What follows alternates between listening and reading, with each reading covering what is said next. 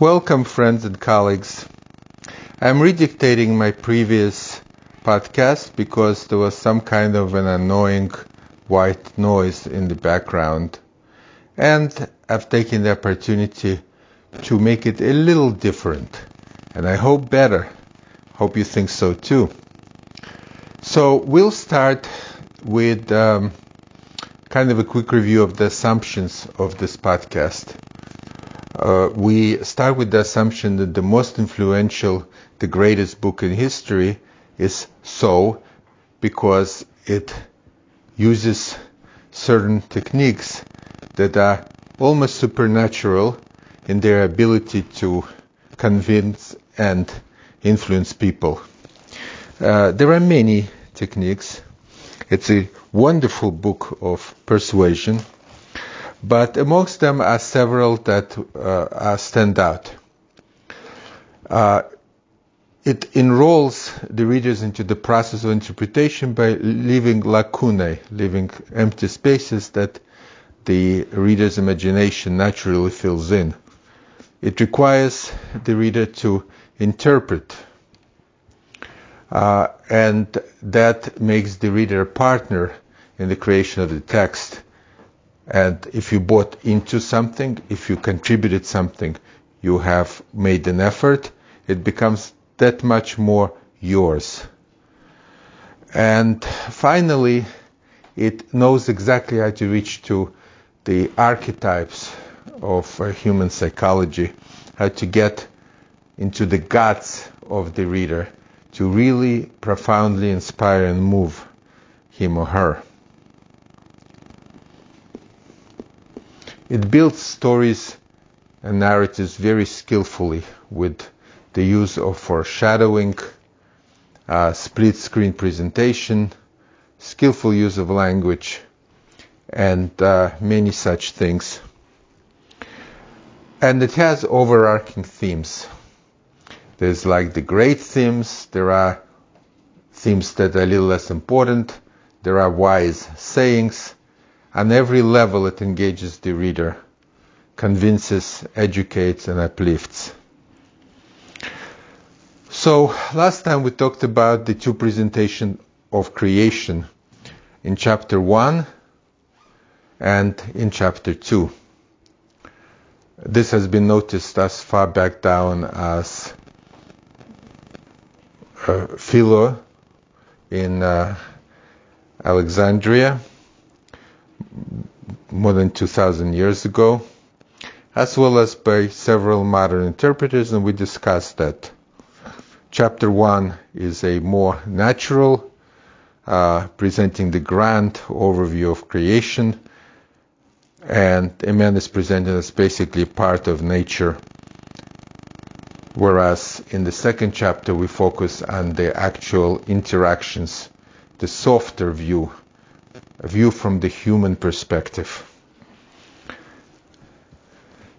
God and man, man and wife, family and children. The first chapter gives you a view of multiplicity, or rather the two. How's that? Well, if you read it, you'll notice that on each day, there are two things that are created. Like on the first day, there's heaven and earth. Then there is water above and below the sky. There's light and darkness. There's morning and light. Every day, two things are created. Another interesting thing is that every created being, except for ones I will now explain, are presented as a species. In Hebrew, you can say a singular standing for the plural of a species. Like instead of animals, you might say animal. You can say animals too, but there is a difference between the two. In that, when you present a species or a group in singular, it is whole. It is one and united. It's not a collection of individuals. For example, if you look at Genesis 32:6, when Jacob meets his brother Esau, he sends him a message, and he says to him, trying to mollify him, that, take what you want and leave me alive. He says, Vayhi li, and I had, and then he lists things. Shor, cows, chamor, donkeys, tzon, sheep, evet, slaves, v'shipcha, and maid servants. But all of this expressed with a single word. Basically it says, I have cow, and donkey, and a sheep, and slave, and a maid servant, and obviously that's not much of an impressive achievement to have one of each. So Rashi there, the commentator Rashi, points out that is a way of the language to say, for many bulls, for example, say bull. Or he brings an example from common speech, you say, the rooster has called, meaning the morning has broken, and not roosters. And although in the movies sometimes we hear just one rooster, the truth is, if anyone has experienced it, that it's a cacophony of roosters. One rooster starts off, and then all the others open up. So really should say roosters crowed, but we say in the language rooster. Nevertheless, there is a difference between using a singular, which is a unifying name for a group. We understand it's a group of many individuals, but it's a unified group. And using the actual plural, which looks at a group as a collection of individuals. So everything that's created in the first day is in the singular, except several things. Really, only three things. There is heaven and earth, for which it said in the beginning, God created heaven and earth. Used the word bara, create. In verse 21 of the first chapter, it says that God created two great serpents.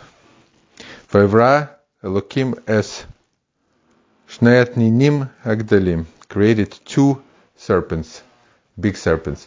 So this is a very mysterious verse, because why do we have to isolate one species and present it as a separate creation? At that point, we are forming and making things. These are the verbs that we use. Why did you create two serpents? There are different ways commentators deal with it. The most currently fashionable is Kasuta's suggestion that we want to specifically negate the Near Eastern myths of the world being created from a great serpent who Marduk fought with and slayed, and then divided into two, and heaven was made from one half and the earth was made from another. We're in passing referring to negating it, saying no, that's not really what happened. There were two serpents, there were creation of God. That's why it uses the word creation, completely under his power and due to his volition. Nothing divine about that.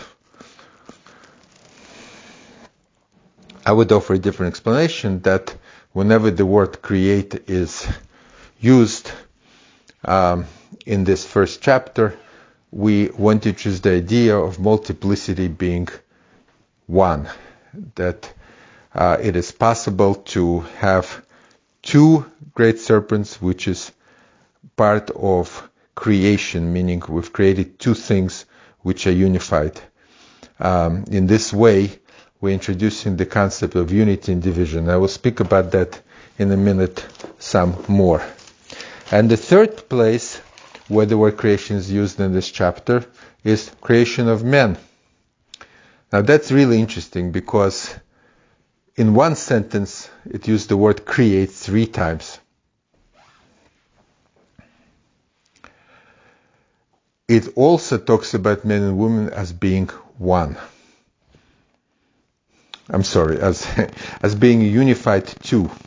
So this is what it actually says. It says, Vaybra Elokim es Adam, God created men. Zachar v'nekeva osa osam. He made them male and female. So again, you have 2 which equals 1. Therefore, you can use the word bara. So just to review, heaven and earth is 2. Therefore, you use the word create. 2 which is 1. That requires a special act of creation to be able to put 2 opposites together. The 2 great serpents are also can be said to be created because this is a 2 which equals 1.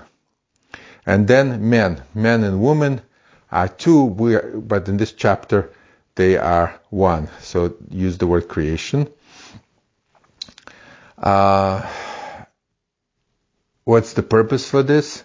The purpose is to begin to introduce the concept of separation and how that messed up the created world, of which we learn more in chapter 2. Now, there is another place in the first chapter where 2 things were created. God created 2 luminaries. The word creation is not used there. It says God made, or sa, the 2 luminaries, but then they were actually not 2 equals which were 1. One was the great one, the big one, to serve the day, and then there was the small one to serve in the night. So if anything, this exception where when instead of talking about species in singular, it talks about them in plural. God created the big luminary and the small luminary, and they were not the same. So the word create would not be appropriate. The word make would be appropriate, and that's what we in fact see.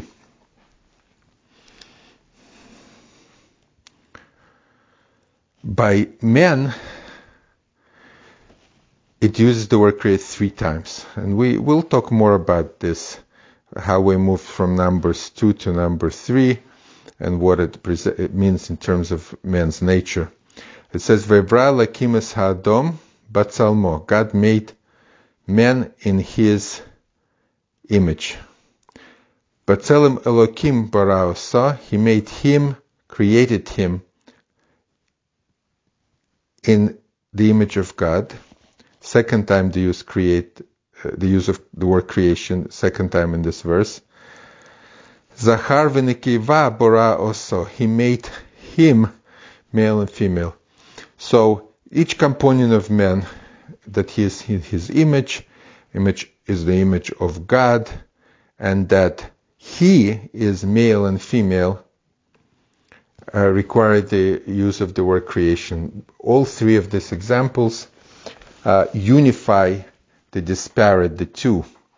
It's interesting, in the second chapter where the 2 come apart, the men and the women are not the same. They are now described differently, and they think differently, and they want different things. It says that a male and female created he them, or some. There's a change in the word. In first chapter, it's created him. In the second chapter, created them. We'll go back to it. From the perspective of the sound and intonation and musical presentation, the word create appears, therefore, in a very interesting pattern. There's creation of the heaven and the earth. There is the creation of 2 great serpents. And suddenly by man it's created 3 times. Sort of like a long note, a half note, and 3/4 notes. Ta, ta, ta, ta, ta. Now, why tell us about the serpents at all? So I want to offer a different explanation. We mentioned Kasuta's explanation. It was to negate the Near Eastern myth.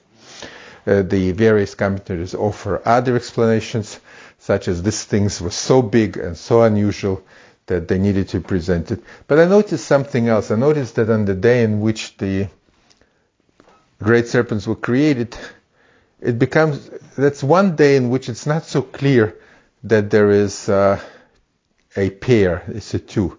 Like we said, the first day there was heaven and earth, and then we went through the list. Every day there was Mayim, water above the sky and the water below the firmament. Every day there is two things. But on the day in which the two serpents were created, it's not so clear. There is now the fish and there is the birds, and the impression you get is that of many different creatures all over the place. Therefore, it is on this day that the essential two-ness, that there are two different things created every day, had to be reinforced. And therefore, we were told about the creation of two serpents. Now, what is this whole one and two theme that's running through here?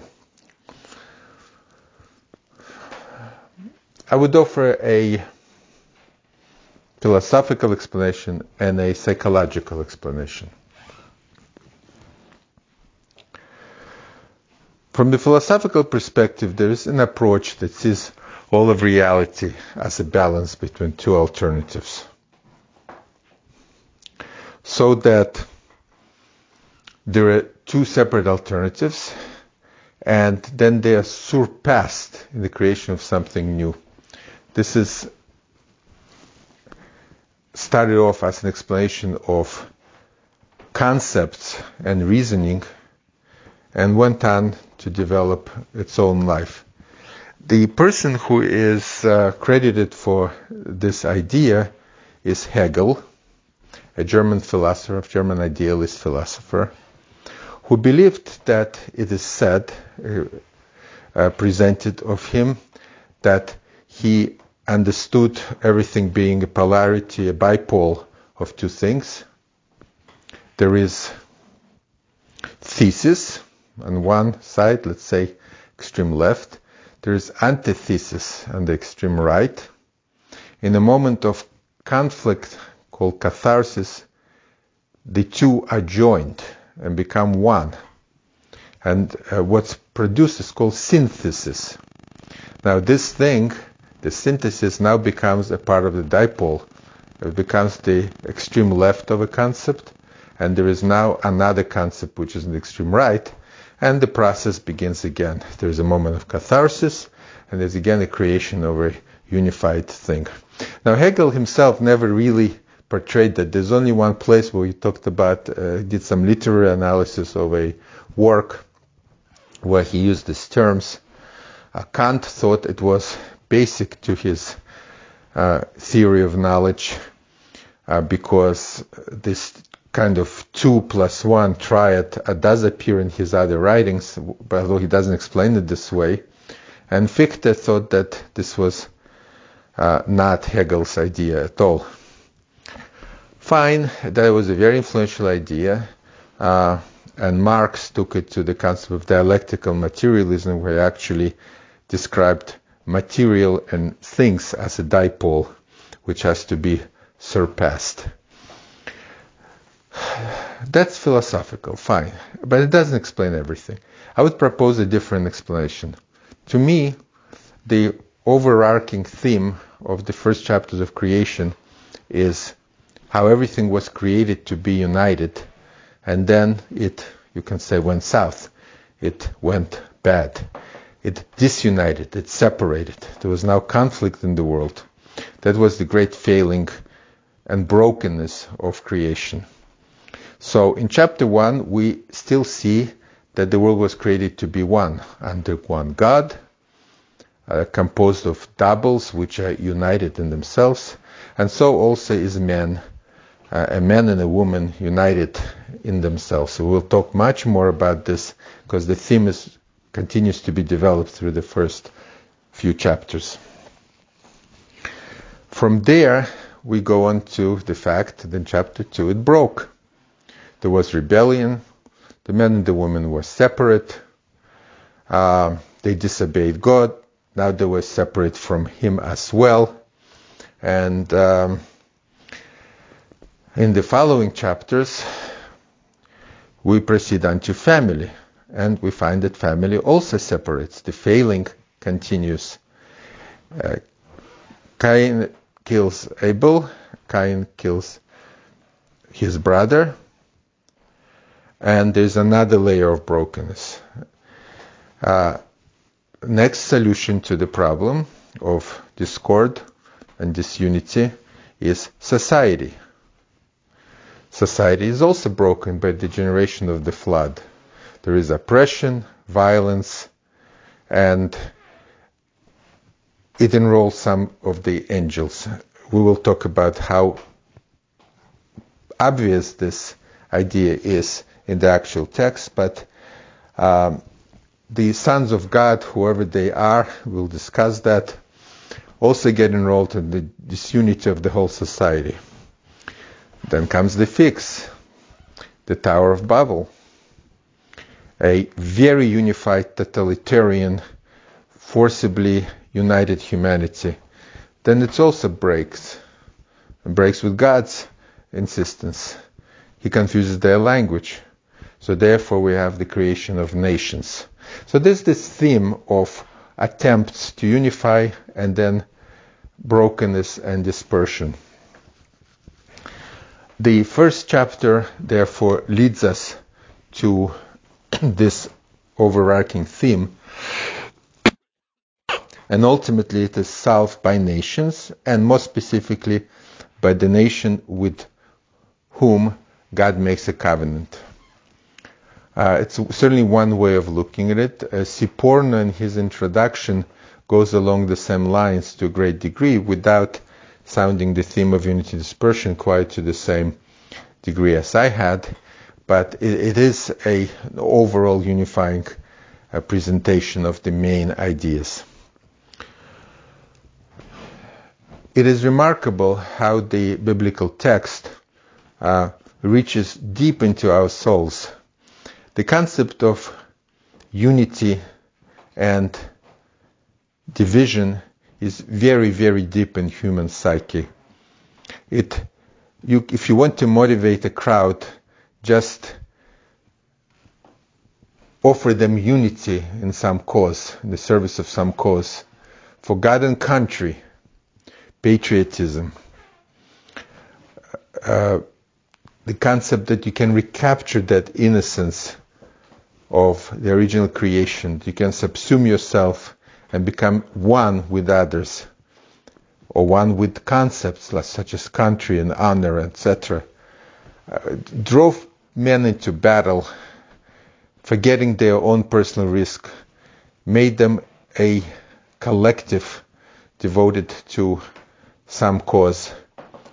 And the concept of restoration, if it's added to this very deep human drive, has motivated many societies to great sacrifice.